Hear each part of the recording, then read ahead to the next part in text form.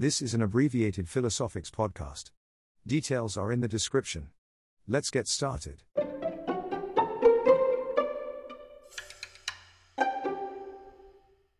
The Darkness singer, Justin Hawkins, interrupts this performance in Sydney to request that the audience put their mobiles down, save for Nick Rodriguez, whom he selects as the official videographer.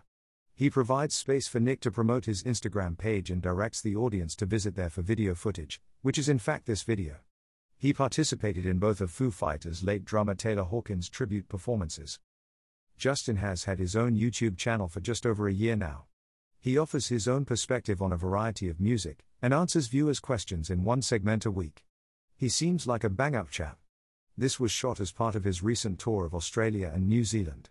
Here he performs their biggest hit, I Believe in a Thing Called Love, a homage to Queen and Freddie Mercury. I share this here because it's refreshing that he cares enough about his audience to force them to be in the moment, and experience the show in first person rather than through a video lens. I am not all that hung up on the no phones thing, and I'm not sure he is either, but he wanted to make sure that they engaged directly for at least this one song.